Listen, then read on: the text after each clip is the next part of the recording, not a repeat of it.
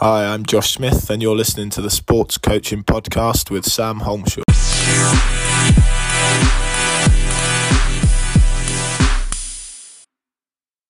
This particular podcast was originally recorded as a vodcast, so the listeners are recommended to view my guest's mental and play models attached on the website during that part of the discussion. Thanks again for listening.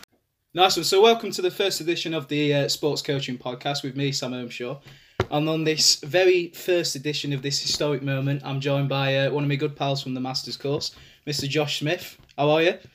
Hello, mate. You all right? Yeah, very good. Thanks. Doing well in the difficult situation that we're all in. Yeah. It's to be honest, with the Masters going on, it's still head down. I suppose getting on with the work, so it's not changed too much for me, I suppose. Yeah, keeping occupied. Same up here. So, Josh, you are the head coach of the men's 4th Rugby Union team at Leeds Beckett. Yeah. Very, very nice, privileged role. Yeah. Enjoying it? Yeah, it's been good. I mean, obviously the season came to a strange end. We were in a position where we were sat second, sort of building, and then had one game to go, which was against top of the table. And if we'd beaten them, and it was at home, if we'd beaten them, we would have gone top and got promoted. And obviously that got cut short. So yeah. But a good season. I think as well. I think what I kept saying to the lads as well every week is most of them were made up by first years.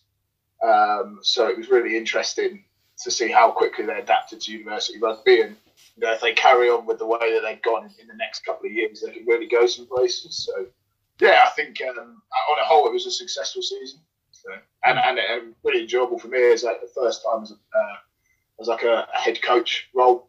Yeah. So yeah, I enjoyed it. Oh, brilliant, cool.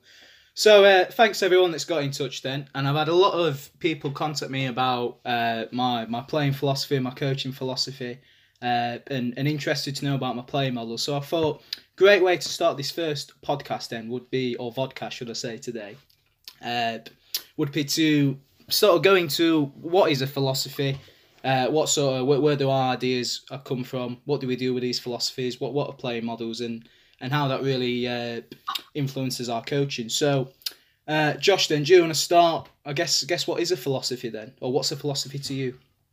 Yeah, so it was a bit difficult. I've had this conversation, and it's kind of popped up a few times across the whole of sort of the undergrad degree, and I suppose in a master's, and people sort of saying, you should start to understand your philosophy. And for me, I didn't really understand it, so I went and looked to see what other people's philosophies were to try and nail it down. And I think a really nice one was Stuart Lancaster, ex-England coach, sort of split it up into a coaching philosophy and a playing philosophy.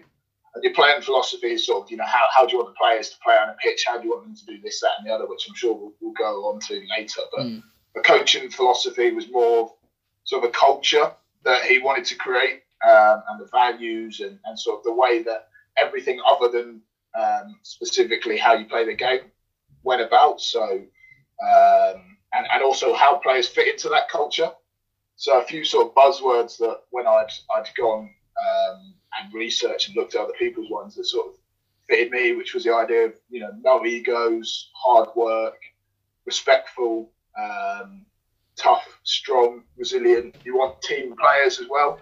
And these all sort of resonated with me and kind of what I wanted to look for in sort of the culture of the people that I was coaching and the environment.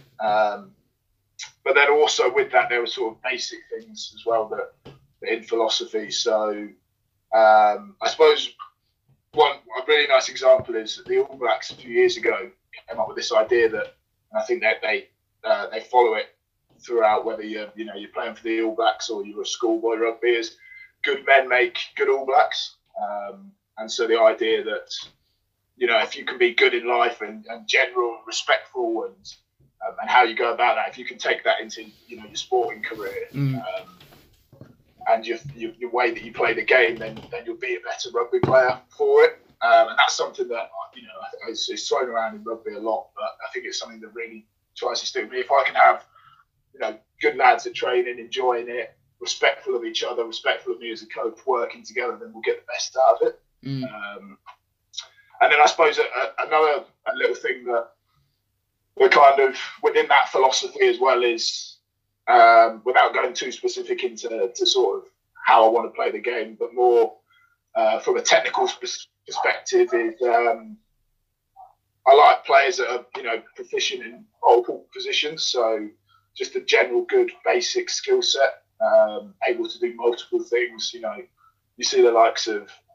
England playing now, and some of the front row lads that are kicking the ball, which might be unheard of, but they've developed this skill set. And I think that's something that perhaps people years ago might have said, "Oh no, you're a prop, you can't kick the ball." But actually, if we can get these players to learn these varied skill sets, it's only better for the team, I think. So that's kind of philosophy that I like. That if we can develop a range of skill sets across the whole team, no matter what position you are, then it's only beneficial. So that's kind of my philosophy from a culture perspective and also a technical, without going too much into the playing. Which we'll get on to a bit. Yeah, really interesting.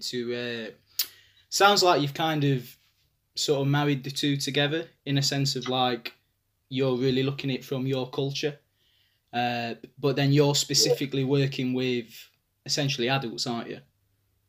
Yeah, I think it's that as well. It's a nice period with the lads that I'm working with, and obviously most of them are new to university. Most of them are first years. It's an interesting time in their life. They're 18, 19. They're just coming to university. They've got a lot of changes going on. So it's an interesting time. But I think it's also the best. That's when they're there and probably enjoying it the most.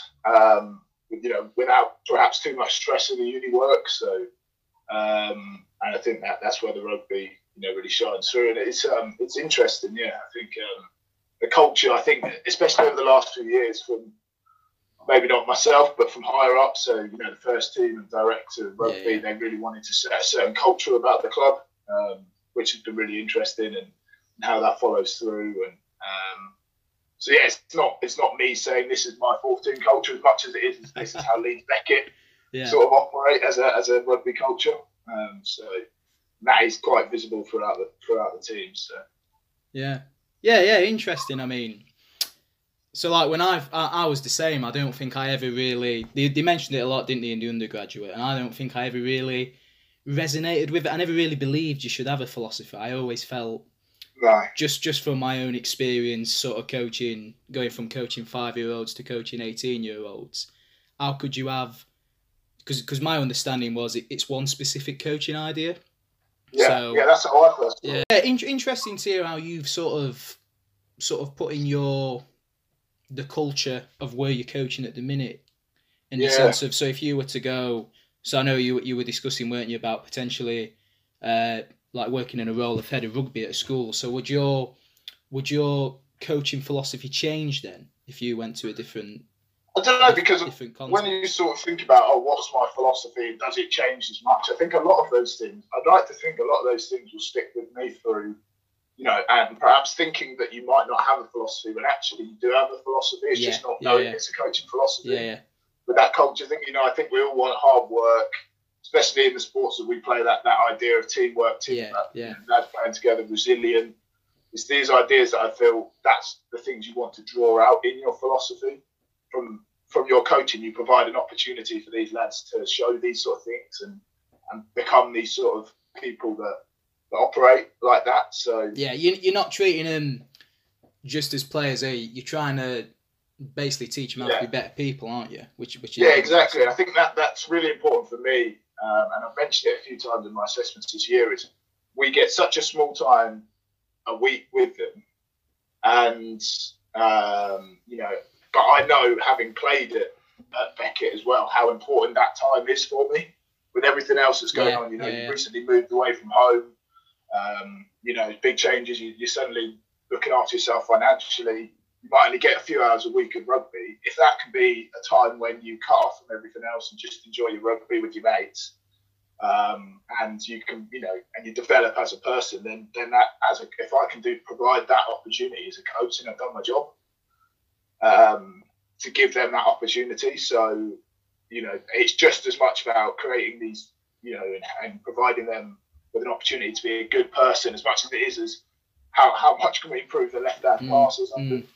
So, I might be specific to my situation. But I think that's something that's just as important because of the nature of where they are and the time of where they're at. Yeah, and I think a lot of coaches, and I'd probably put myself in that bracket, probably, who are coaching more in sort of the youth development phase, so 18 and younger, probably aren't even thinking about that sort of stuff of making them good people and trying to teach them good values and stuff. So really interesting to hear how that's sort of really within your philosophy of not just trying to develop them as rugby players, and obviously we all want to win and want to come away and win the league, but also really trying to provide them some support. And like you say, it's quite a difficult time when you've got lads, coming from all over the country, really. Yeah, some are coming from London like yourself, some up from Scotland. You realise different cultures, especially at Beckett, you've got lads from South Africa, Australia, really different environments, but interesting. But I suppose as well, it comes from the idea, if you're brutally honest with your coaching, how many players that you coach at that one time are going to go on and make it as a professional, and then actually do you need to take a step back and go, what's the majority of these lads going to end up doing? If it's just here because they enjoy it and they want to play it, let's make that the primary objective. That's got to be the first and foremost, and then you build on from that. It's looking in it and going, well, rather than what I want to achieve, what are these players here for?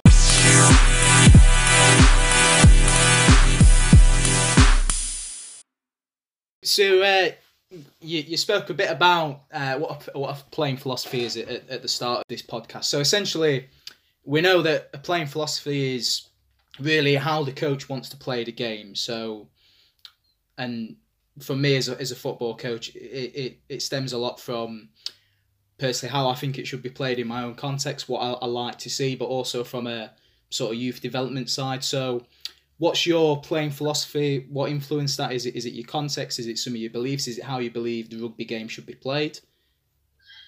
Yeah, I think what's interesting with it is, and I think my personal situation is the idea that I think in Leeds Beckett, for example, we currently run 5 or 6 teams on a Wednesday. And I think most of those lads, while they're in certain teams, probably want to play in the highest team possible. So my position at Beckett has been kind of, this is this is my group of players, and this is how I think is best that we play. And obviously we'll go into that, but also it's kind of how do the first team and the director of rugby see the club once we play? What's its ethos about Leeds Beckett rugby? How do we want to be portrayed in our playing? But also the idea that it doesn't matter if, and it's been seen that 15 players and 14 players, I can list numbers off my hand easily that have played in those lower teams, and within 6 months have jumped straight through the teams playing into the first team. So that's often helped by playing the same style, having the same calls, and this same model. In the idea that you're all singing off the same song sheet, whether you're in the 5th team or the first team, to allow these lads opportunities to jump up in training. 1 week you can be with the 4th team, the next year with the 2nd team, and you're automatically, the calls and everything. So that's kind of the reason that's done. So that's also taken a little bit out of my hands in the way that the club want to play.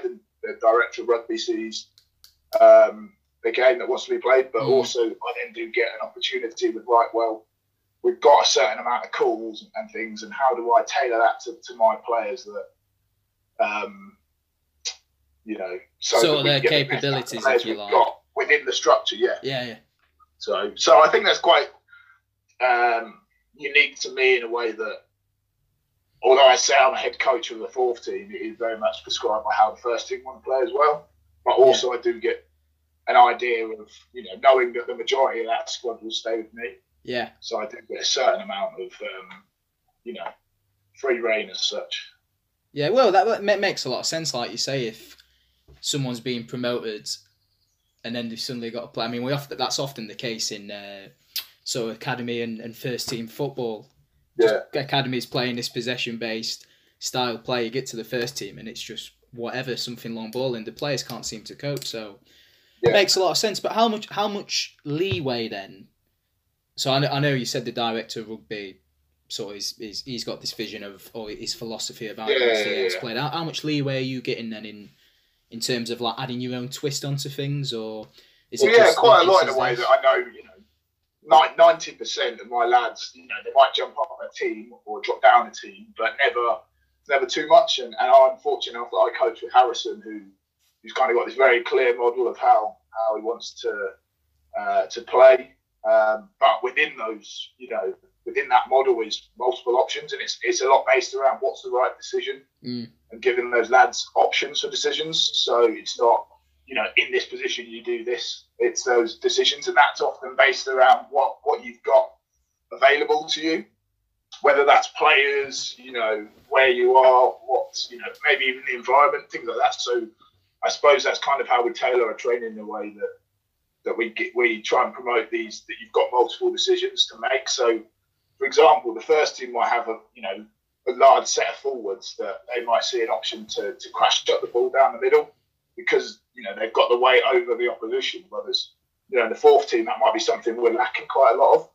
So even though in certain parts of the pitch we want to break the line and progress the ball, we might do it separately. So the first team might look at smashing it out through the middle, where we might then, try and exploit them wide and really move the ball from width to width. So we're still playing the same game plan of trying to achieve the same things, but perhaps going about it different ways. Yeah, and that's probably going to link to your play model, I guess. What we're going to get. Yeah, definitely. Yeah. And that's and which then goes on to impact my coaching. So I'm sure we'll touch on that, but it's all relative to, and it goes behind what the core of, I imagine me and you both know well, the undergraduate degree and obviously the masters is what the individuals you've got.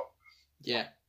That once you get a good understanding of who you've got there, then it becomes a lot easier to plan and adjust everything around. Yeah, and I think the big thing that probably, I know I've certainly learnt a lot on the master's course, is that it's all really dependent on your context.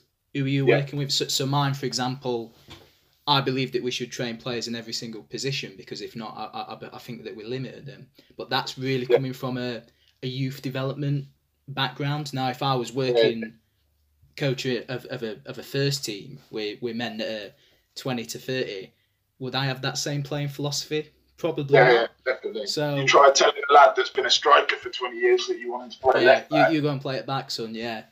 So and I think that's a big sort of takeaway message, I would say, probably from having your coaching and playing philosophies. What is your context? What is your context, and what's suitable for the culture, the players you've got, their capabilities, and definitely age and gender, I think, is a massive. Really I think what massively underpins that is understanding them, but also motivation. Yeah. What are they there for? Why are they wanting to take part? What do they want to get out of it? Because you might have a lad that is in that development stage and wants to develop, but actually he only ever wants to jolly up with his mates. He only ever wants to play striker because that's where his favourite professional plays, and you might really and you're never going to get much out of that, because you might try and tailor the motivation or open their perhaps try and develop it in a way that, but you've got to be aware of the motivations of the individuals you're working with. Yeah, and I mean, I kind of experienced that at the start of this season. The junior football club I was working with so sort of August to October, we were trying to sort of play some good football, trying to really teach them some good tactics, and they were 15, 16, they weren't bothered. They'd come from a background where they just wanted to turn up, have a couple of matches and just play for a team, just to say we're playing for a team at school. And that was a big lesson for me, to really think, well, rather than sort of me, look at me holding this Masters flag, look how good I am as a coach playing this great football. What is it actually that the players want to achieve, and what are they there for? So yeah.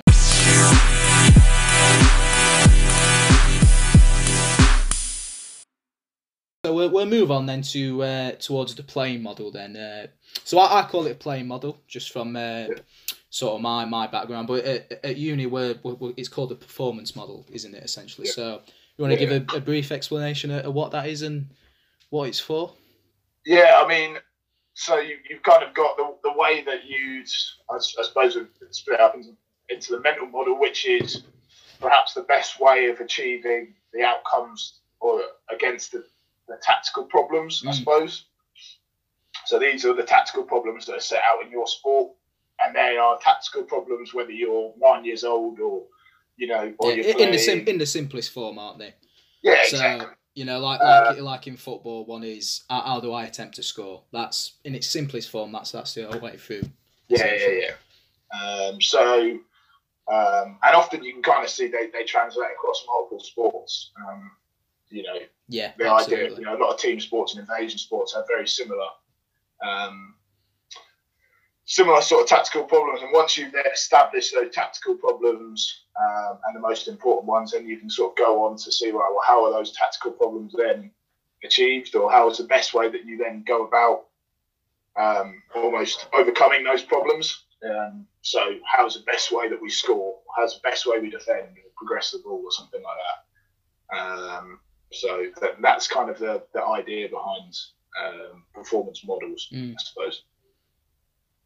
Nice one. Do you want to give us an insight on yours then, and sort of what influenced yours, how you created it, and okay, cool. So I'll just okay, cool. So mine sort of starts off here as this is my sort of performance problems as such, based on there's a lot of Pam Richards' work on this, but also what I think is important is I've done it on the layout of the rugby pitch, and I've kind of described that as these are the most important performance problems that need to be achieved in a certain part of the pitch, as I see it, but also this has been generated from a lot of literature reading as well, and I suppose statistics, and sort of trying to get a holistic view of these problems from a range of sources. So I've done it a lot based on with and without the ball, obviously in greens with the ball, and in red without the ball. So how do you the idea that in green you want to recycle the ball and move it up the pitch, and in red you've got to try and regain the ball as quickly as possible. With the ball in your own 22, you want to gain territory and then progress the ball, and then when you're in there 22, you've really got to try and penetrate the defence and score. Without the ball, in the opposite direction, you want to maintain territory in their 22, pressure the ball and turn over, and deny score when you're in your own 22. And I think what's most important here is what's in the middle, which is that contest ball. Yeah. This is all dependent on, whether you are winning the ball, are you winning the contest, whether that's a ruck, a maul, a line out. You're tackling, how proficient are you in your tackling. That idea of the contest really depends on the outcomes and what sort of problems that you go on to. So that's my sort of mental model. Yeah, and what's brilliant with that as well is, for me, who's watched 3 rugby games in his life, 2 of them being varsity, it really explains essentially what the game is, and I think it's very visually good how you've sort of pull it, so you're pulling it on the pitch. So and essentially that's what it's there for, isn't it? For anyone really to look at, just these are the problems, the main problems that we're facing from a tactical perspective in rugby. Yeah, and I think when I've spoken to people, Mike Ashford, trying to, and he, when I try little to name drop there, and he, and I've showed him ones before, and he's sort of looked at it and gone, there's just too much on the page, it's too complicated. And I think that's the idea, is you look at it and get a very basic understanding of what the game is about in its simplest forms. Yeah. And some people might play this a little bit differently, where but I think a lot of people can relate to this sort of style of tactical problems as such. Yeah, absolutely. So I'll go on to a little bit about my alpha version. So here was kind of the best ways that I went about. So from these performance problems, how do we then achieve, progressing the ball, gaining territory? and I've sort of created an alpha version, which is the best possible way in which we can do it, but also very relative to my individuals that I've got. So almost, can be called a beta version. Yes. So just on that, Josh, just for people out there that are probably watching and are a bit like, what does it mean? So what is an alpha version and what is a beta version? Yes, an alpha version would be the best possible way in which you go about achieving those problems. So it might be, how do we penetrate the defence and score? So you might then go away and look at, New Zealand's probably one of the most successful international rugby sides. How do they penetrate defence and score? So how do they then go about it? So you draw on something that might give you an idea about how the best way, or literature, when teams have gained territory, how's the best way that it's done it, so it gives you some what's been proven to be the most successful way or whatever. Yeah, exactly. And then from that, Pam Richards talks about this idea of a beta version, which is, so this might be how the best team do it, but realistically, you're not working with the best team. Yeah. For example, I'm working with Leeds Beckett fourth team. Yeah. There's an obvious gap between the All Blacks and where I'm at. So is it reasonable to suggest that we do it exactly the same way? Not really. So it's then going about and understanding what individuals you've got, the best way that you can go about approaching it to create then this beta version, which often is aligned with, you've got to then go away and talk to the players that you're working with. This is kind of the way, and it's this idea of this integrated version so that the whole team can know. So it's, so from that, I've then gone away and, for example, it's kind of this way that we then want to play. So to progress the ball, maintain the ball for 5 phases to create and expose gaps in the defence. Nothing too, but an idea that, if we keep hold of the ball for 5 phases, there are going to be gaps there.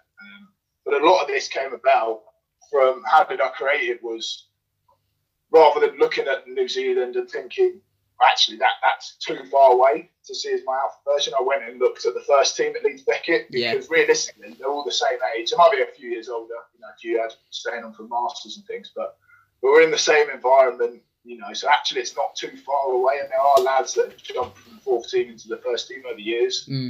So it's not too much of a gap to say, this is the ideal how we do things. So how can we kind of tailor that to it? So so I went away and looked at a load of videos, and how do the first team penetrate and score? When they regain the ball, what are they doing? How are they pressurising and turning over the ball? So that gave me a clearer alpha version, which then allowed me to create a beta version, which is kind of what you see here. Yeah.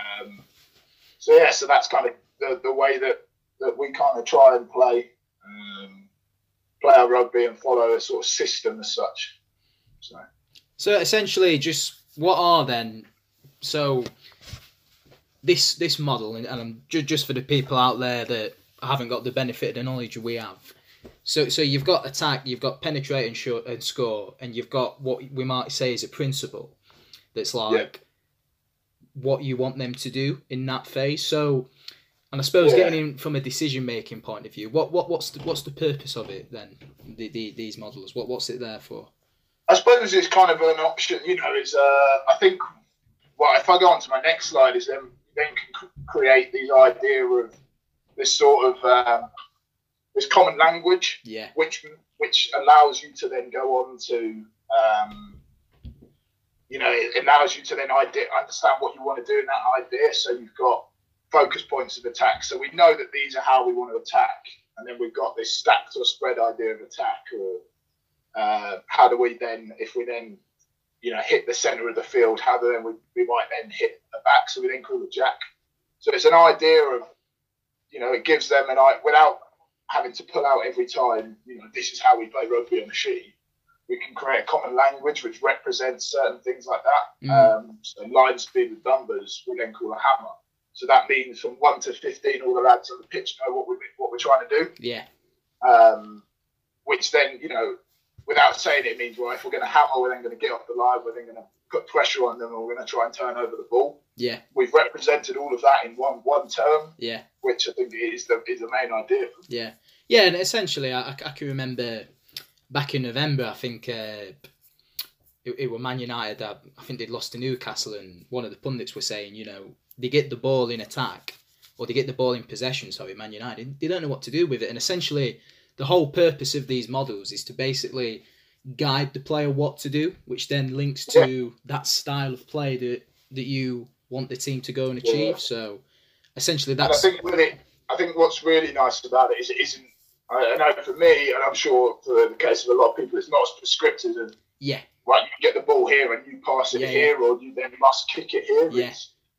In this position, these are the general objectives that we're trying to reach, and you've got, depending on your perception, which I think often, that's how we try and then coach it, is you've got these opportunities to then make a decision best to achieve this objective. Yeah, and I think, from one of the books I was reading on the tactical periodization, the author says that we're not taking away that creativity. We're not trying to make our players to be robots and like you say, follow each principle to the T. It's essentially just a guide.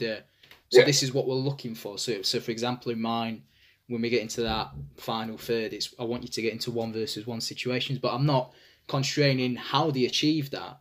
It's just a guide to try and be creative and do that to attempt to score. So from that, this was another bit that I just wanted to, we then got these sections on the pitch called red, amber, and green, which then also represents, how we then, in the red, we know what we do with or without the ball. Yeah. Likewise for the amber and the green, which also, and then there's 1, 2, and 3 are focus and attacking points. So, really trying to take all those tactical problems and simplify them in a way that, lads can say amber or green or, hammer, and they've summed up the whole idea, the whole performance vision as such. So, that's just a further point, I suppose. Yeah, one point I sort of wanted to touch on as well is, so when we're thinking about these models, you look at someone like Pep Guardiola, for example. He's clearly got this well-defined way of how he wants to play.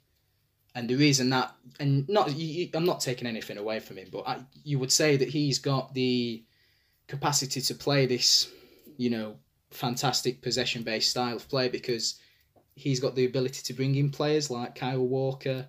He already had players there like De Bruyne, Silva, very clever players that could play that sort of way. I compare that a lot with Louis van Gaal now. 2014 World Cup, he plays this style of play where he does very well with the Netherlands. I think it was 5 at the back, I specifically remember. Then he comes into Man United and he tries to do the same thing and it doesn't necessarily work now. Is that because he hasn't got the same players that have those capabilities? And I think that's something you've really got to, as a coach, consider. So Pep, he can do that. I think, to be fair, Pep could probably do it anyway with any player because he's that good a coach. But it really, with the ability that they can just go and buy any player, it really allows him to keep this playing model. And that's probably why he's progressed it from Barca to Bayern to Man City. Other coaches don't necessarily have that luxury, and that's where you've got to really try and adapt it. Yeah, I think it is like what I said. You've got this, and don't get me wrong. There's a way that I kind of see, and I think it's most enjoyable, and I think is a good way of playing rugby. Is that always appropriate for everyone that I've got? Perhaps not. If I've got a bunch of second rows that are 5'11", is it really? How do we then change that around so that that I can then perhaps play a certain game? Am I really going to send them right up the middle and do a certain, play a certain way? Probably not. It might be the best way that I want to play rugby. Yeah, but it's not suitable to the rugby, but it's just not going to happen. Yeah. And like we say, something you've really got to remember as a coach. Who are you working with?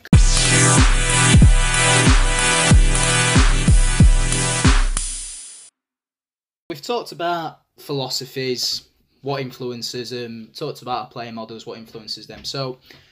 But I think what we really need to get into is what's the use of that playing model then? So how do we sort of begin to use that model and get our team to sort of play in that vision we want them to play? So I suppose take it away, Josh. What sort of stuff are you doing? I think what was really interesting is I've watched a lot of, I think what I'm trying to get on is how we influence our coaching in that. And you watch a lot of things on Eddie Jones, the England head coach.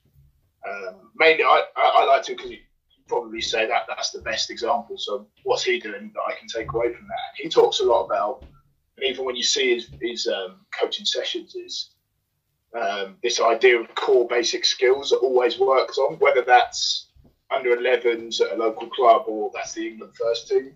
You always need to work on these core basic skills. So, and he does a minimum of 15 minutes every session, which I think is really interesting, because you might think, professional footballers or or certain teams might work on just corners or set pieces and things like that. But actually, at England Rugby, for an example, they're just working on their core skills, whether that's tackling, passing, rucking, kicking, all these basic options, which makes gives you an idea that actually there's always an opportunity to work on them. Yeah. No matter what team you are, it doesn't necessarily have to be these, how are we going to, go and score and penetrate the defence, things like that. So that's a nice idea that I try and put into my rugby.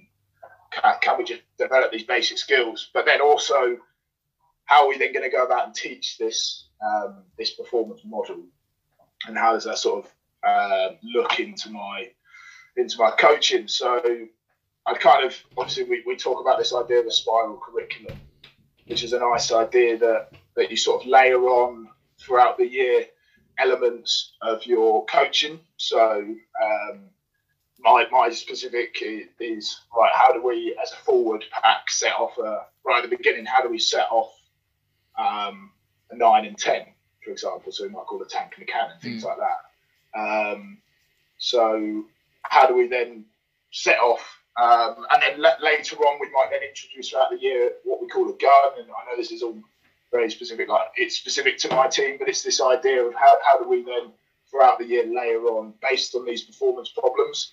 So how do we then just keep layering?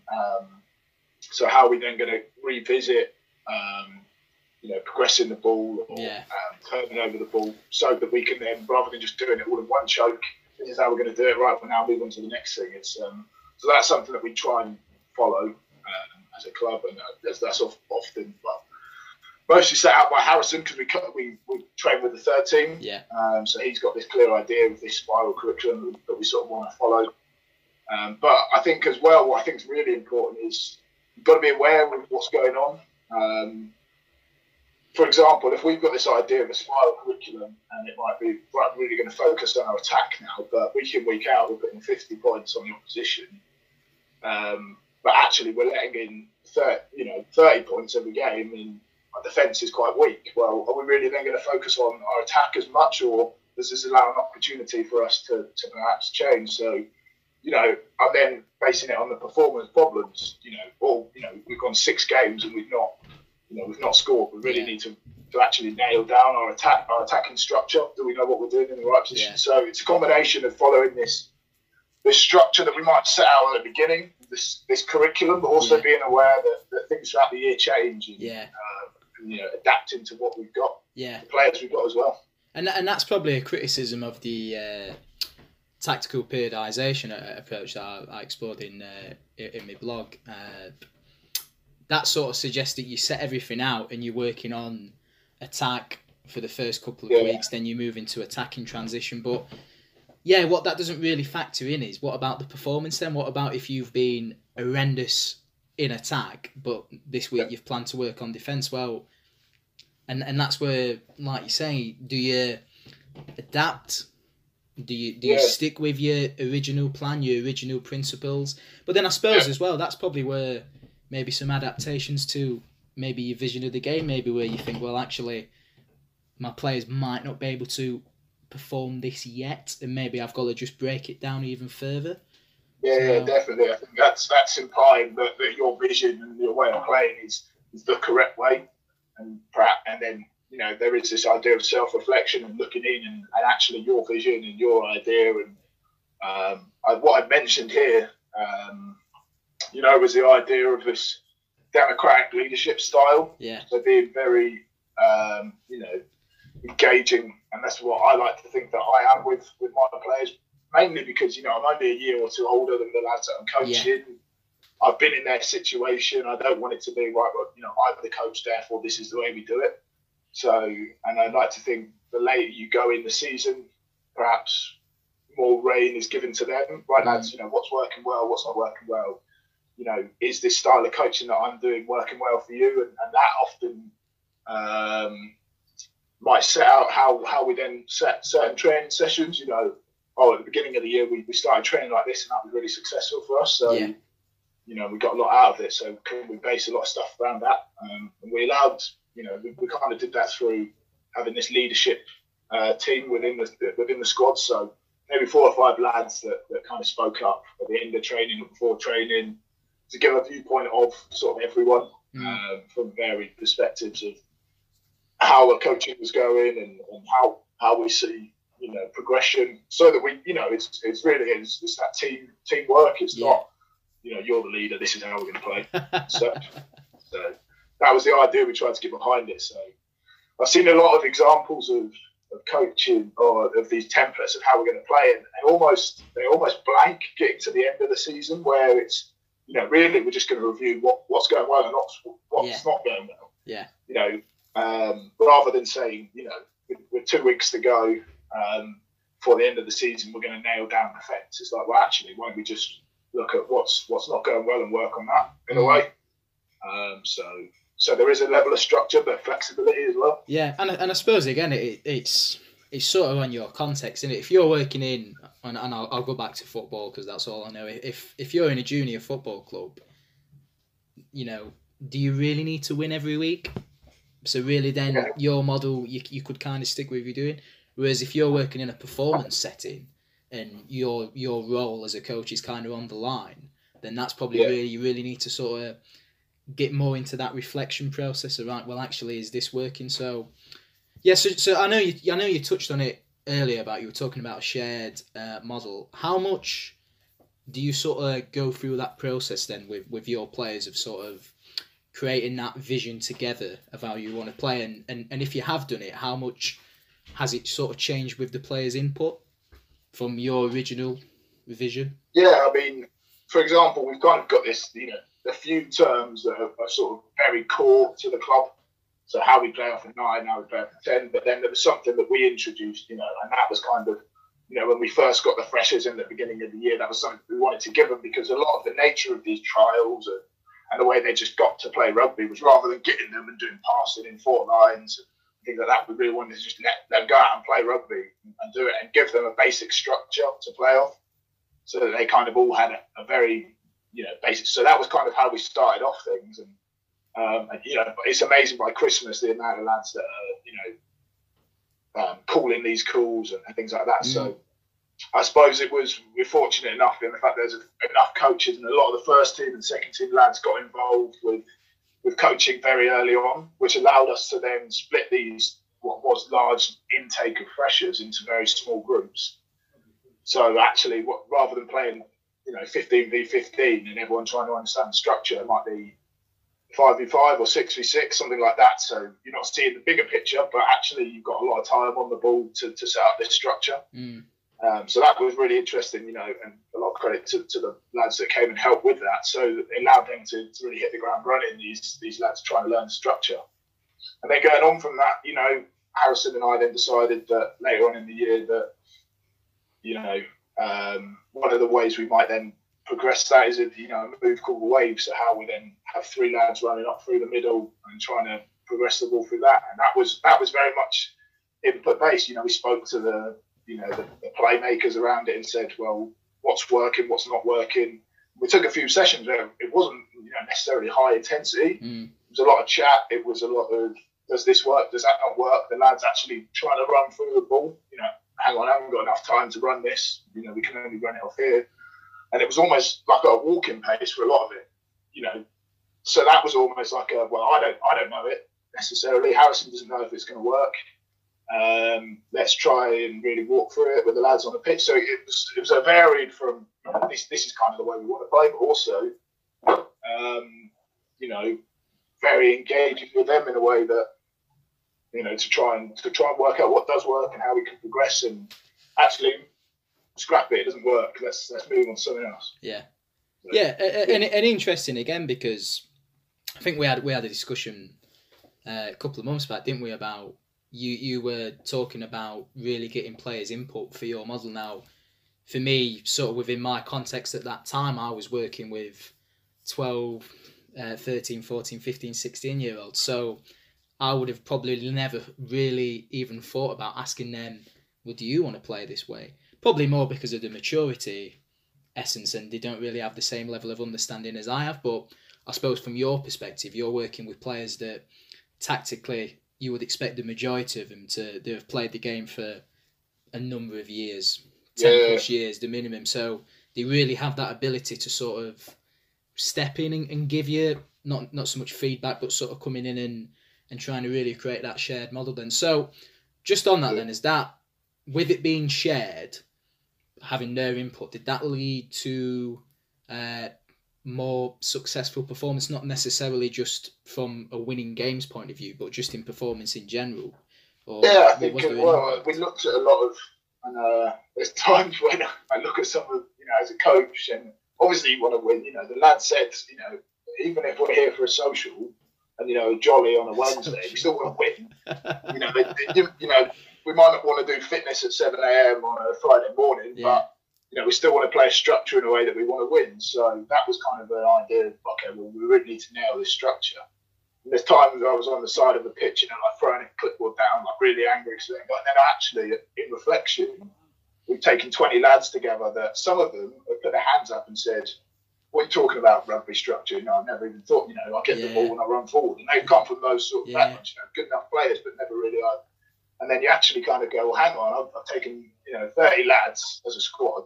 Some of them have never even understood structure, and there's times when I thought, so we played some brilliant rugby. We really should have won that game. And then actually go, well, hang on, let's look back to where we took them at the beginning of the year. Yeah. And look at some of the rugby they're playing. We've done review sessions. We film every game.